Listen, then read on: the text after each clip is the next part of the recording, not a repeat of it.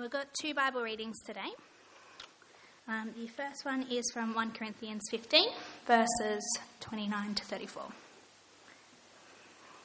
Now, if there is no resurrection, what will those do who are baptized for the dead?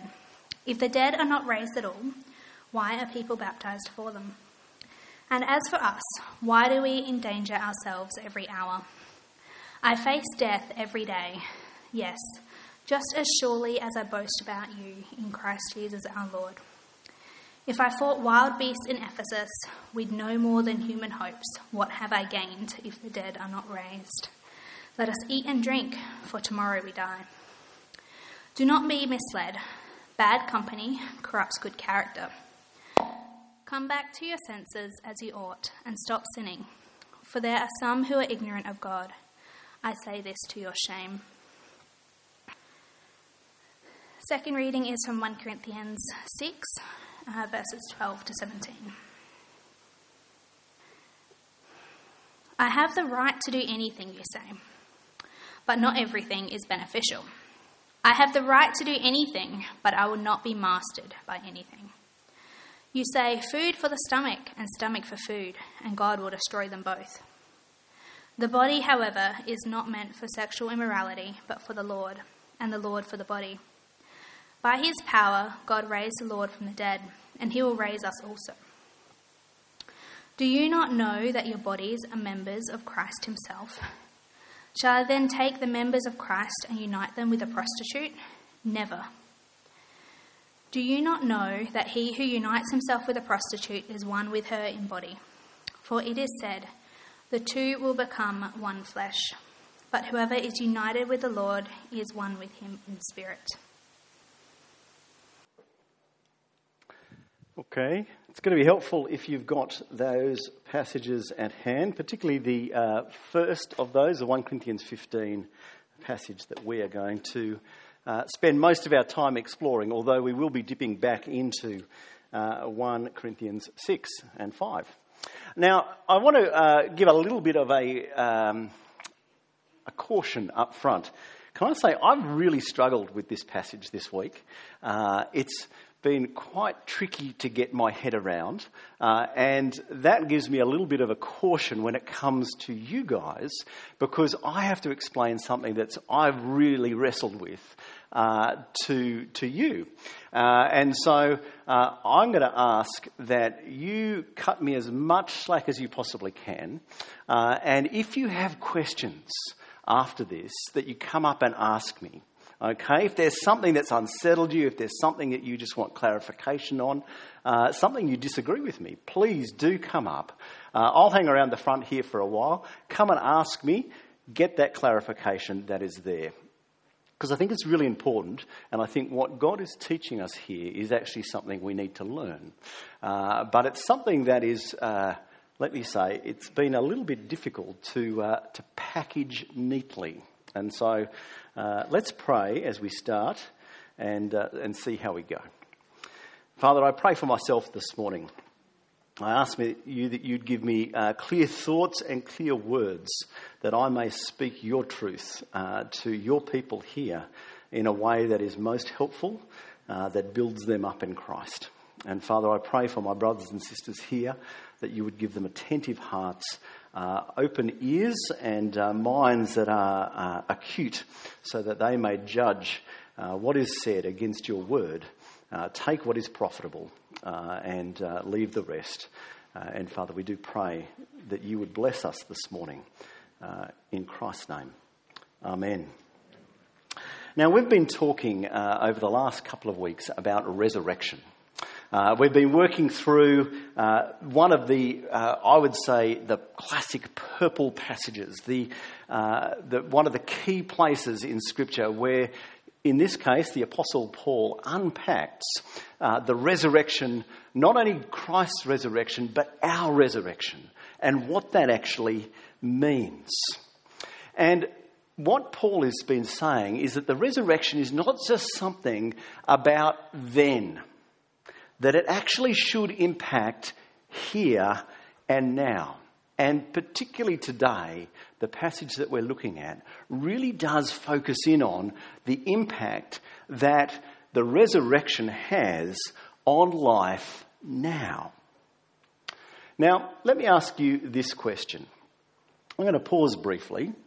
I want you to come up with your answer. I'm not going to ask you what it is, so you don't have to worry about being put on the spot.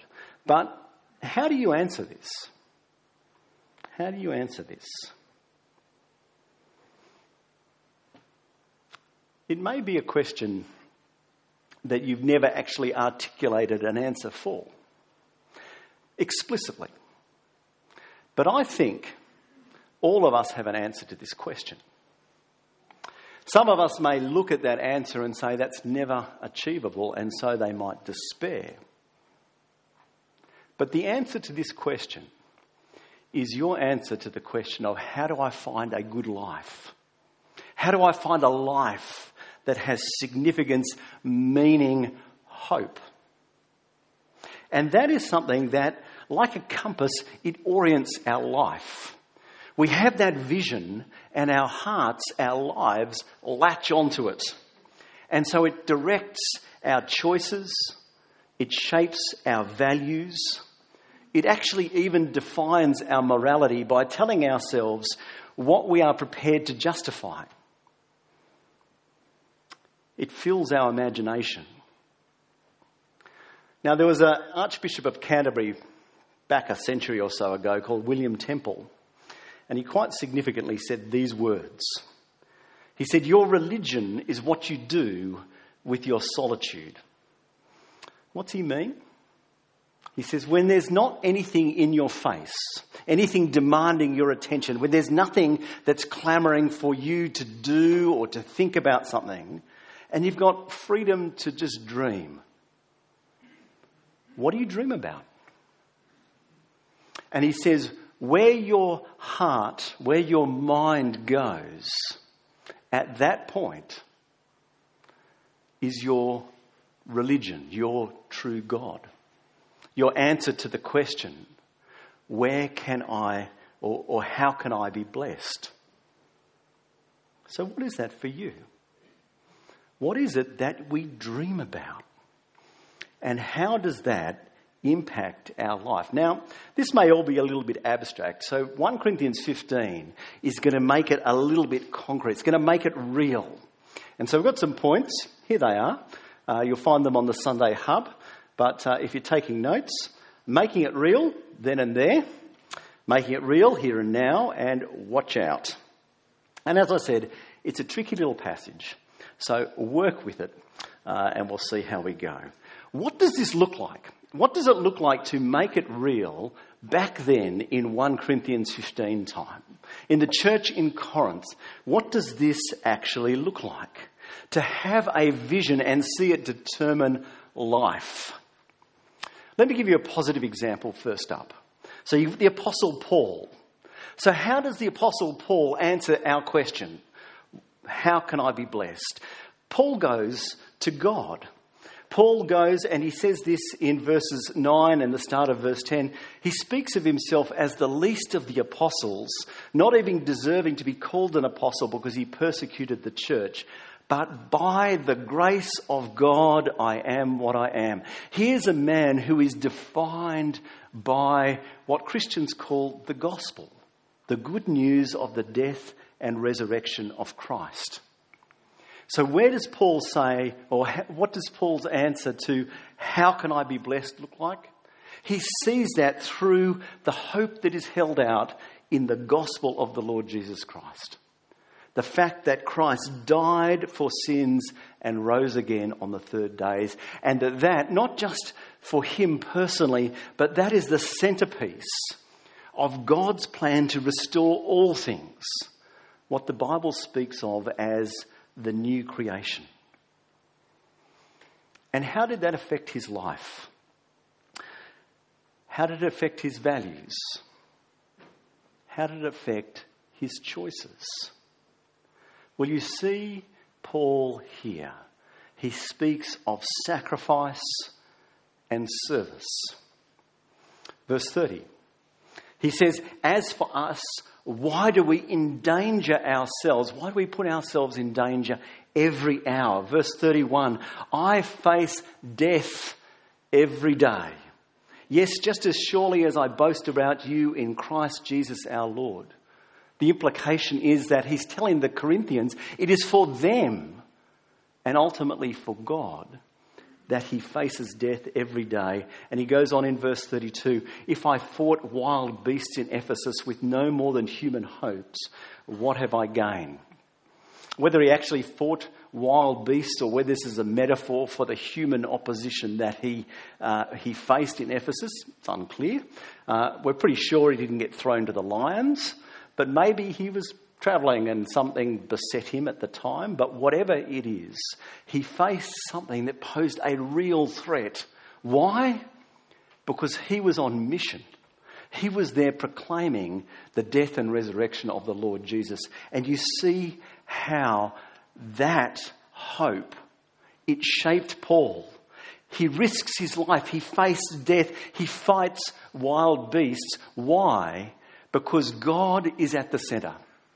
And the hope that is his and that is ours in the gospel defines him. And God used Paul to transform the world. Now, you may not know, the BBC is hardly the centrepiece of pro-Christian propaganda, but this is what they say of the Apostle Paul on their website. Paul is undoubtedly one of the most important figures in the history of the Western world. A man sold out for the hope that was held out to him in the gospel. And God used him to transform history.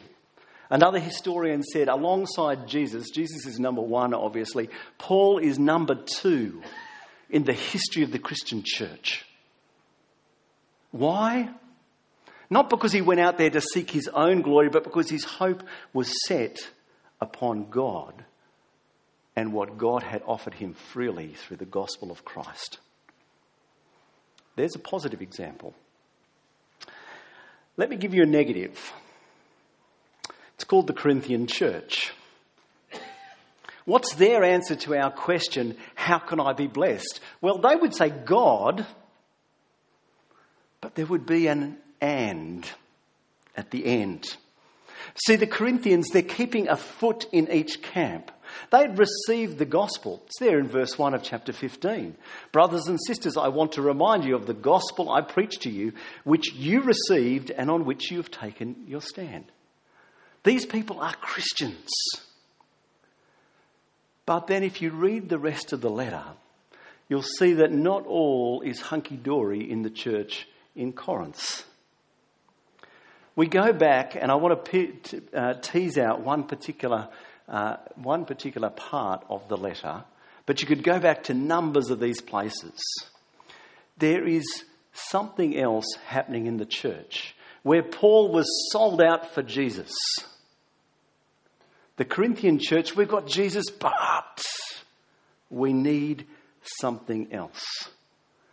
And in chapter 5 and 6, the Corinthian church is seen to be wrapped up in the sensuality of its age.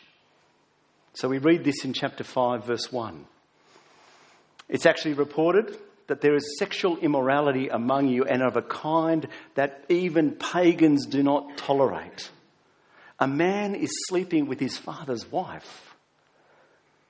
And then from the passage that Bree read through, he says, shall I take the members of Christ and unite them with a prostitute? Here we have a church where Paul, he's not with them. He hears about these things. They're sleeping with prostitutes. A man is having a relationship, we believe, not with his biological mother, but probably with his stepmother. And they're okay with it. The Corinthians are there saying, God, the gospel, but we need this. This is something that's drawing them into it. Didn't they know it was wrong? Well, of course they knew it was wrong.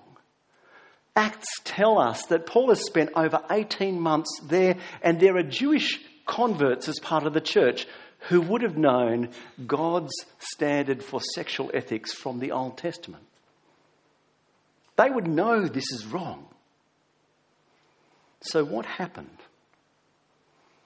They've said, God, The gospel, Jesus, yes, but I need these things.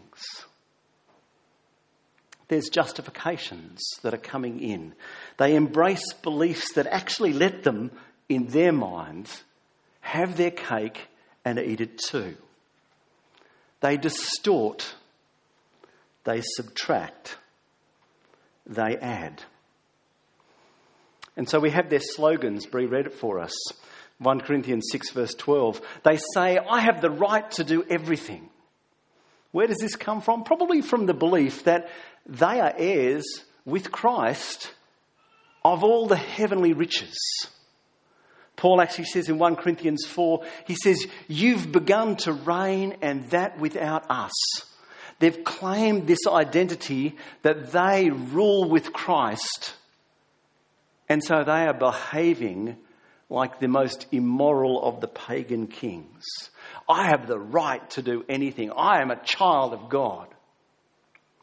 They have taken the status that God, by his grace, has bestowed upon them in Christ and used it as a license for immorality. Verse 13, you say, Paul reports, food for the stomach and the stomach for food, and God will destroy them both. We talked about this last week. They had reclaimed the Greek idea of spiritual good, physical bad. That the eternal life was going to be disembodied spirits, not flesh and blood and bones. And so what we do with the body doesn't matter. Food for the stomach for food, and God will destroy them both. They had smuggled this very Greek idea back in. And like we saw last week, this is not what the Bible teaches us. It teaches us that the new heavens and the new earth is a recreation. It's not disembodied spirits, but it is physical. As Jesus himself said in Luke 24, does a spirit have flesh and bones as you see I have? The Corinthians had these wrong ideas, particularly about the resurrection, but also about grace, that led them into the most horrendous immorality. Sleeping with prostitutes, sex with your stepmother, and that's okay. They tolerated it and embraced it. But Paul actually points out in one of the trickiest verses in the New Testament that they are being inconsistent, because they're saying the physical doesn't matter. We can do whatever we want. We are heirs with Christ. We are saved by grace. We are secure in him. It doesn't matter how we live. But Paul brings up this. Verse 29. We're back in chapter 15. We're going to stay there now. He says, now if there is no resurrection, in other words, if the dead, we are not physically raised from the dead, what then will those do who are baptized for the dead? If the dead are not raised, why are people baptized for them all? Now, that's clear, isn't it? You've worked that one out? What is this thing? Baptism for the dead. It's the only place in the New Testament that it's mentioned. There's a couple of references to it later on in church history, but where they're going, what's he actually talking about? It's most likely the Corinthians are going and getting baptised on behalf of people who have died and are not baptised. We can't really be sure, but there's a few things I think we can be crystal clear about. Number one, Paul is not endorsing this, so don't think you should go and do it. So Commitment Sunday is coming up. Don't say, well, my auntie passed away, she wasn't baptised, I'd like to be baptised on her behalf. We're not going to do it. Sorry, it's not going to work.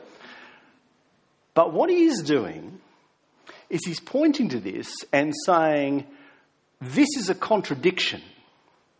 You Corinthians, you say that the physical doesn't matter because you've brought in this Greek idea that physical is bad, that spiritual is good, that spiritual is eternal, that physical is temporary, and that lets you do whatever. So why does getting baptised for the dead even make sense?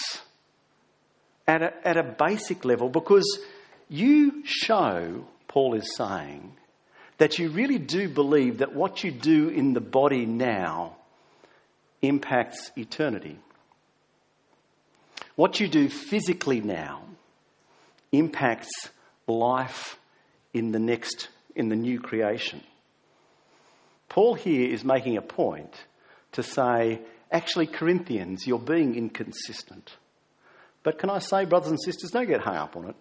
I don't think it's really the pivotal point of the passage. It's just one of those things that made perfect sense to the Corinthians, and we can get Paul's point, although we can't be crystal clear about what baptism for the dead actually is. So there's some examples. Paul sold out for Jesus, this hope, and it transformed his life into sacrifice and service. The Corinthians, yeah, they love Jesus, but they're also caught up in this world. And so they smuggle in these ideas that lets them embrace immorality of the worst kind, along with their Christian confession. What about here and now? This is where we get a little bit nasty. So be warned, strap yourself in, okay? Let me give you the positive first. I could give you so many examples. I've been pastor here for almost 3.5 years, and I could name names. I'm not going to, so don't freak out at the moment. But they share, your brothers and sisters, they share with Paul the answer that he gave to our question, how can I be blessed?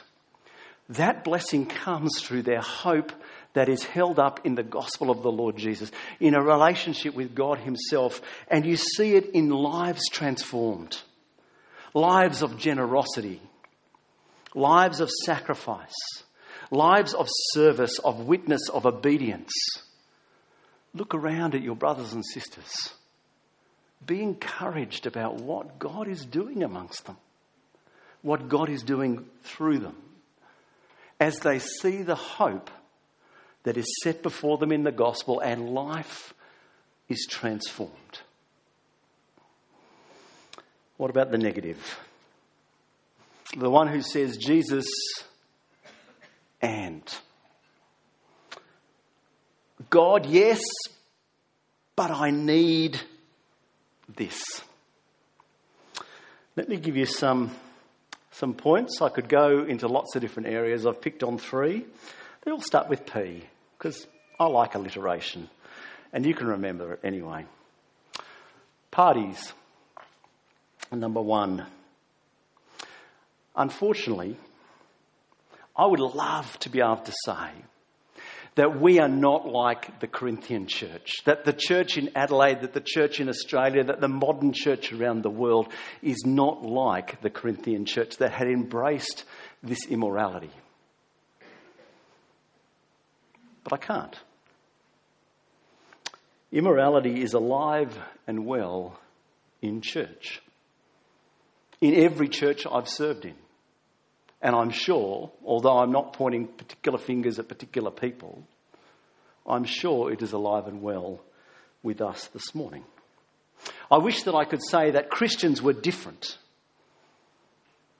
But our world is a world that throws itself into this. And it tells us that we need this.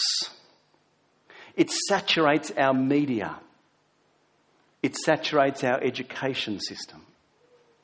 It tells us that we need to find fulfillment in physical expression, particularly sexual expression, but not just limited to that. That a sexual ethic defined by Scripture that sees sex expressed in a monogamous relationship between a man and a woman in a lifelong union sees that as the norm and calls us to that. It sees that as deviant. Why would you do that? And we live in a world that is pushing this line. And we are not immune. The Corinthians lived in a world that pushed the line, spiritual good, physical bad. What you do with your body doesn't matter. It doesn't impact them. We live in the same world. Slightly different twists. They tell us that if we wait for marriage to express our full sexuality in a sexual union between a man and a woman, there's something wrong with you. Why would you deny yourself that? We have an idol of pleasure. Whether it's sex, whether it's alcohol. I would love to say that Christians didn't struggle with this, but they do. Drugs. Maybe it's a desire to fit in, to be in part of the crowd, to not stand out and have everyone look at you and go, you're really weird. You're somehow deviant. Maybe it's a desire to numb the pain of life, to just take the edge off. Maybe there's all sorts of reasons. We need Jesus, yes, but I need this too. Let me give you a second P. Parties, number one, partners. And can I say, this is one that sucks Christians in tremendously. It is an incredibly powerful desire. The idol of a relationship. The idea that we must have that significant other in our life, that our children must have their partners for that to be a fully blessed life. Can I just point out just how wrong-headed that was? Jesus, single guy. Paul, as far as we know, single guy. Many significant Christians throughout history found fulfillment as people without tying themselves into that one, that close personal relationship defined by marriage. We idolise that and we lose the brother-sister. We lose the power of friendship. We idolise this. And so when the time comes, and maybe we find that person who doesn't share the commitment to Christ that we have, but we're saying to ourselves, I've got God, but I need this. We compromise. Or maybe you're in a relationship and the pressure to stand and to be holy within that relationship is really tough. But you don't want to lose them.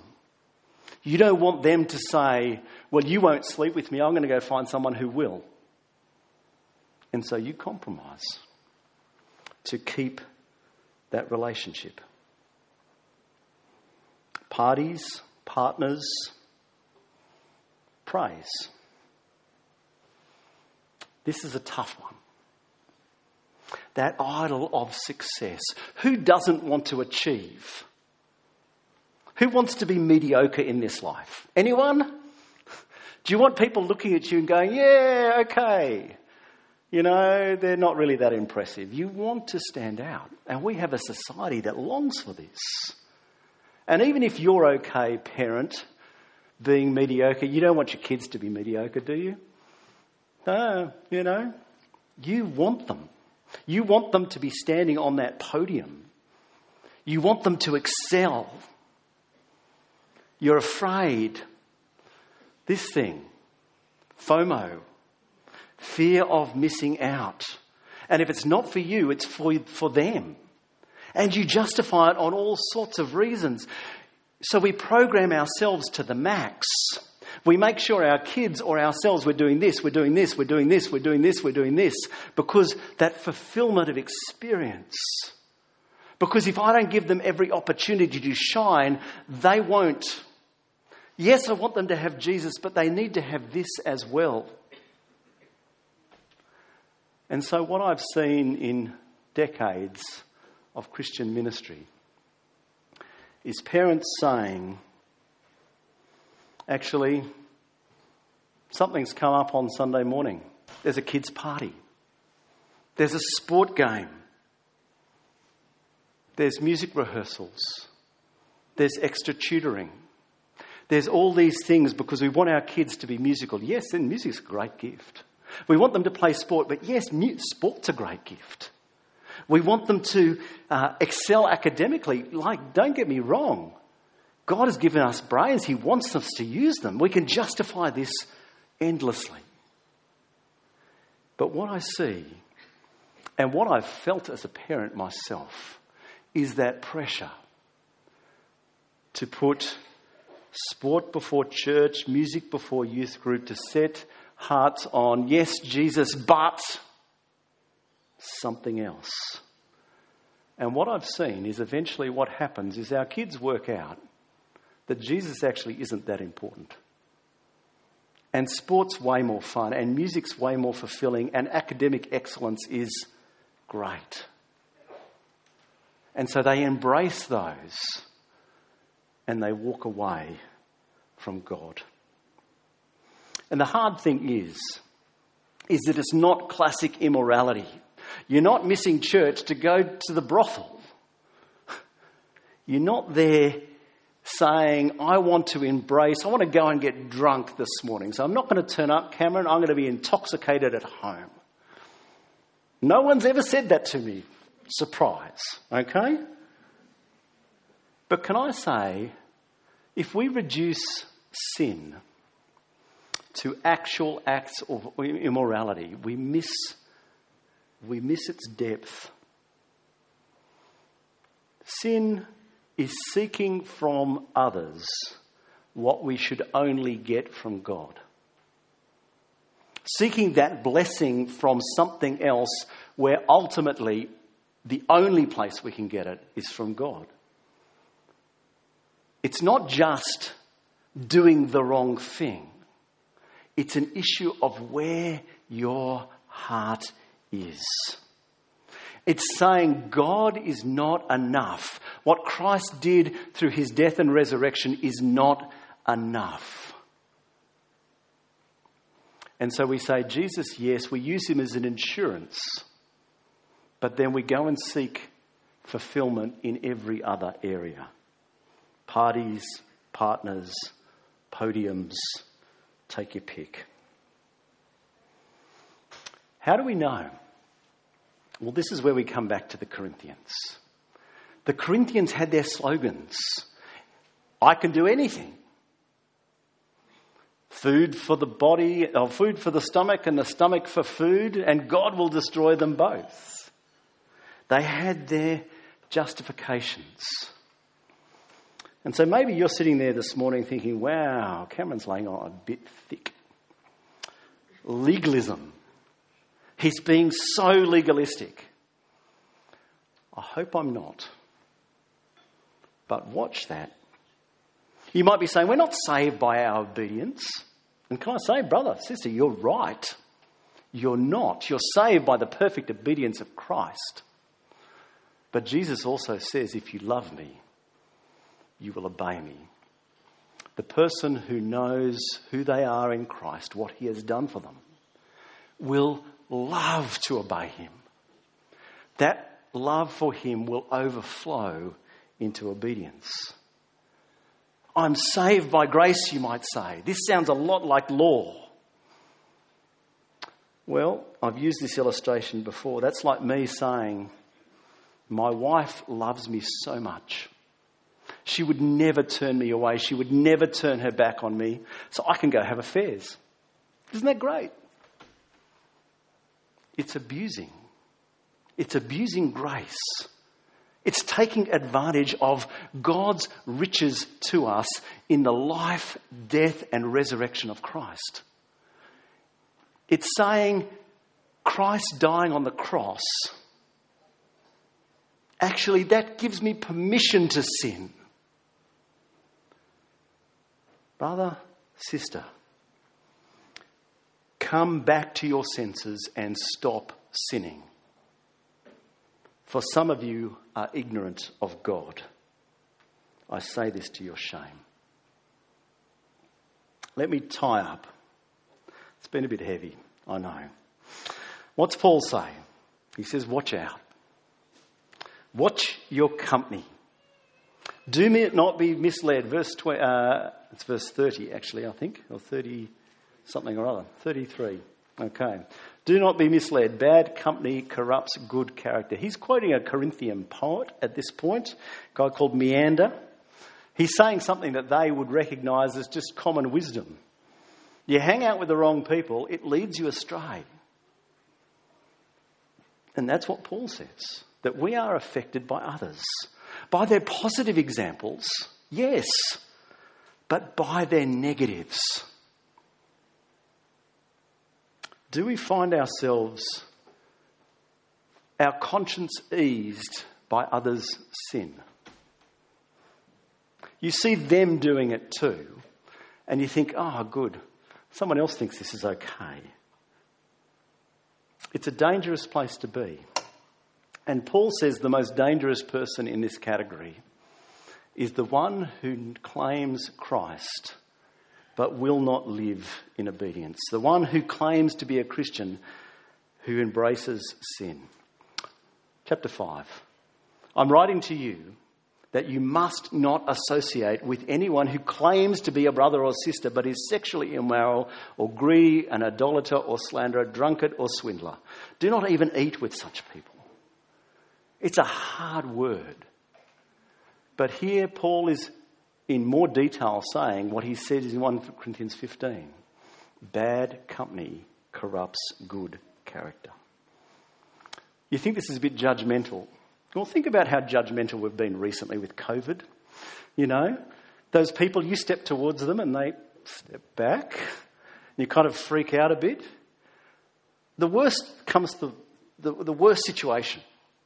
Okay, you catch COVID and you die. Okay. The worst situation in this situation is that they lead you into error and away from Christ. And what you do now impacts eternity. Grace is not there to be abused. Watch your company. Watch your doctrine. Verse 34. Come back to your senses as you ought. Stop sinning. There are some who are ignorant of God. They had embraced theology that permitted them to hang out at the brothel. They had embraced theology that enabled them to share fellowship with a man who was sleeping with his stepmother. They had embraced theology that permitted sin. Ignorance is never a virtue. It is never a virtue. But it is never something that we cannot overcome. A disciple of Jesus is a student, and we are here to learn. Are you part of a growth group? Are you seeking to grow in your knowledge, not just about God, but of him himself? Now, what I did this morning, and I'm aware I've gone a little bit long, so I apologise for that, is I went across to the office. We have all these shelves covered in books that myself and John Warner back in history have bought and so forth. And I've put a whole lot of them down the back. They are good Christian books and they are free to a good home. So maybe you haven't read something outside of a novel or the internet or the newspaper. Grab one of those and set it your task for the next couple of months so you just work slowly through it. We should be seeking to grow in our knowledge and understanding of God. And lastly, let me say, watch your heart. Ask yourself that question. How can I be blessed? Think about where it is that your mind goes when it is free to go where it wants to. Because it will track to where your heart rests, to where your true God is. Are we drawn to God or are we drawn away? Do we seek to immerse ourselves in his grace, to cultivate our hearts in his love? One of the best ways to do that is to be regularly in his word. Another way is to be regularly amongst his people. To be praying, to be praising, to be declaring his goodness to one another and to him. There's so many more things I could say, but I won't. But as I said at the start, if I've raised issues for you, if there's things that you want to clarify, come and speak to me. If there are things that you need to talk about at that deeper level, if there's things that God has put on your heart that you've seen, yes, I am someone who is saying God and. Brother, sister, don't let that go. Don't just wipe it away under that justification. Actually, I'm saved by grace. Let's just go get a coffee and talk about how the crows just really aren't working this year. Actually, ever, really. But anyway, let's not go there. We can lose the power of what God is doing through distraction, through justification. Talk to me, chat to Matt, talk to Jane, talk to your people around you, people you know, people you look to as those positive examples. And ask them to pray for you, ask them to pray with you. Talk through this issue. Work it out. Because we have a great hope that is held out to us in the gospel. We have a hope of a resurrection into a renewed, restored creation where God will be with us. We will be his people. He will be our God. That is our hope. And do not let anything get in the way. We're going to very appropriately sing.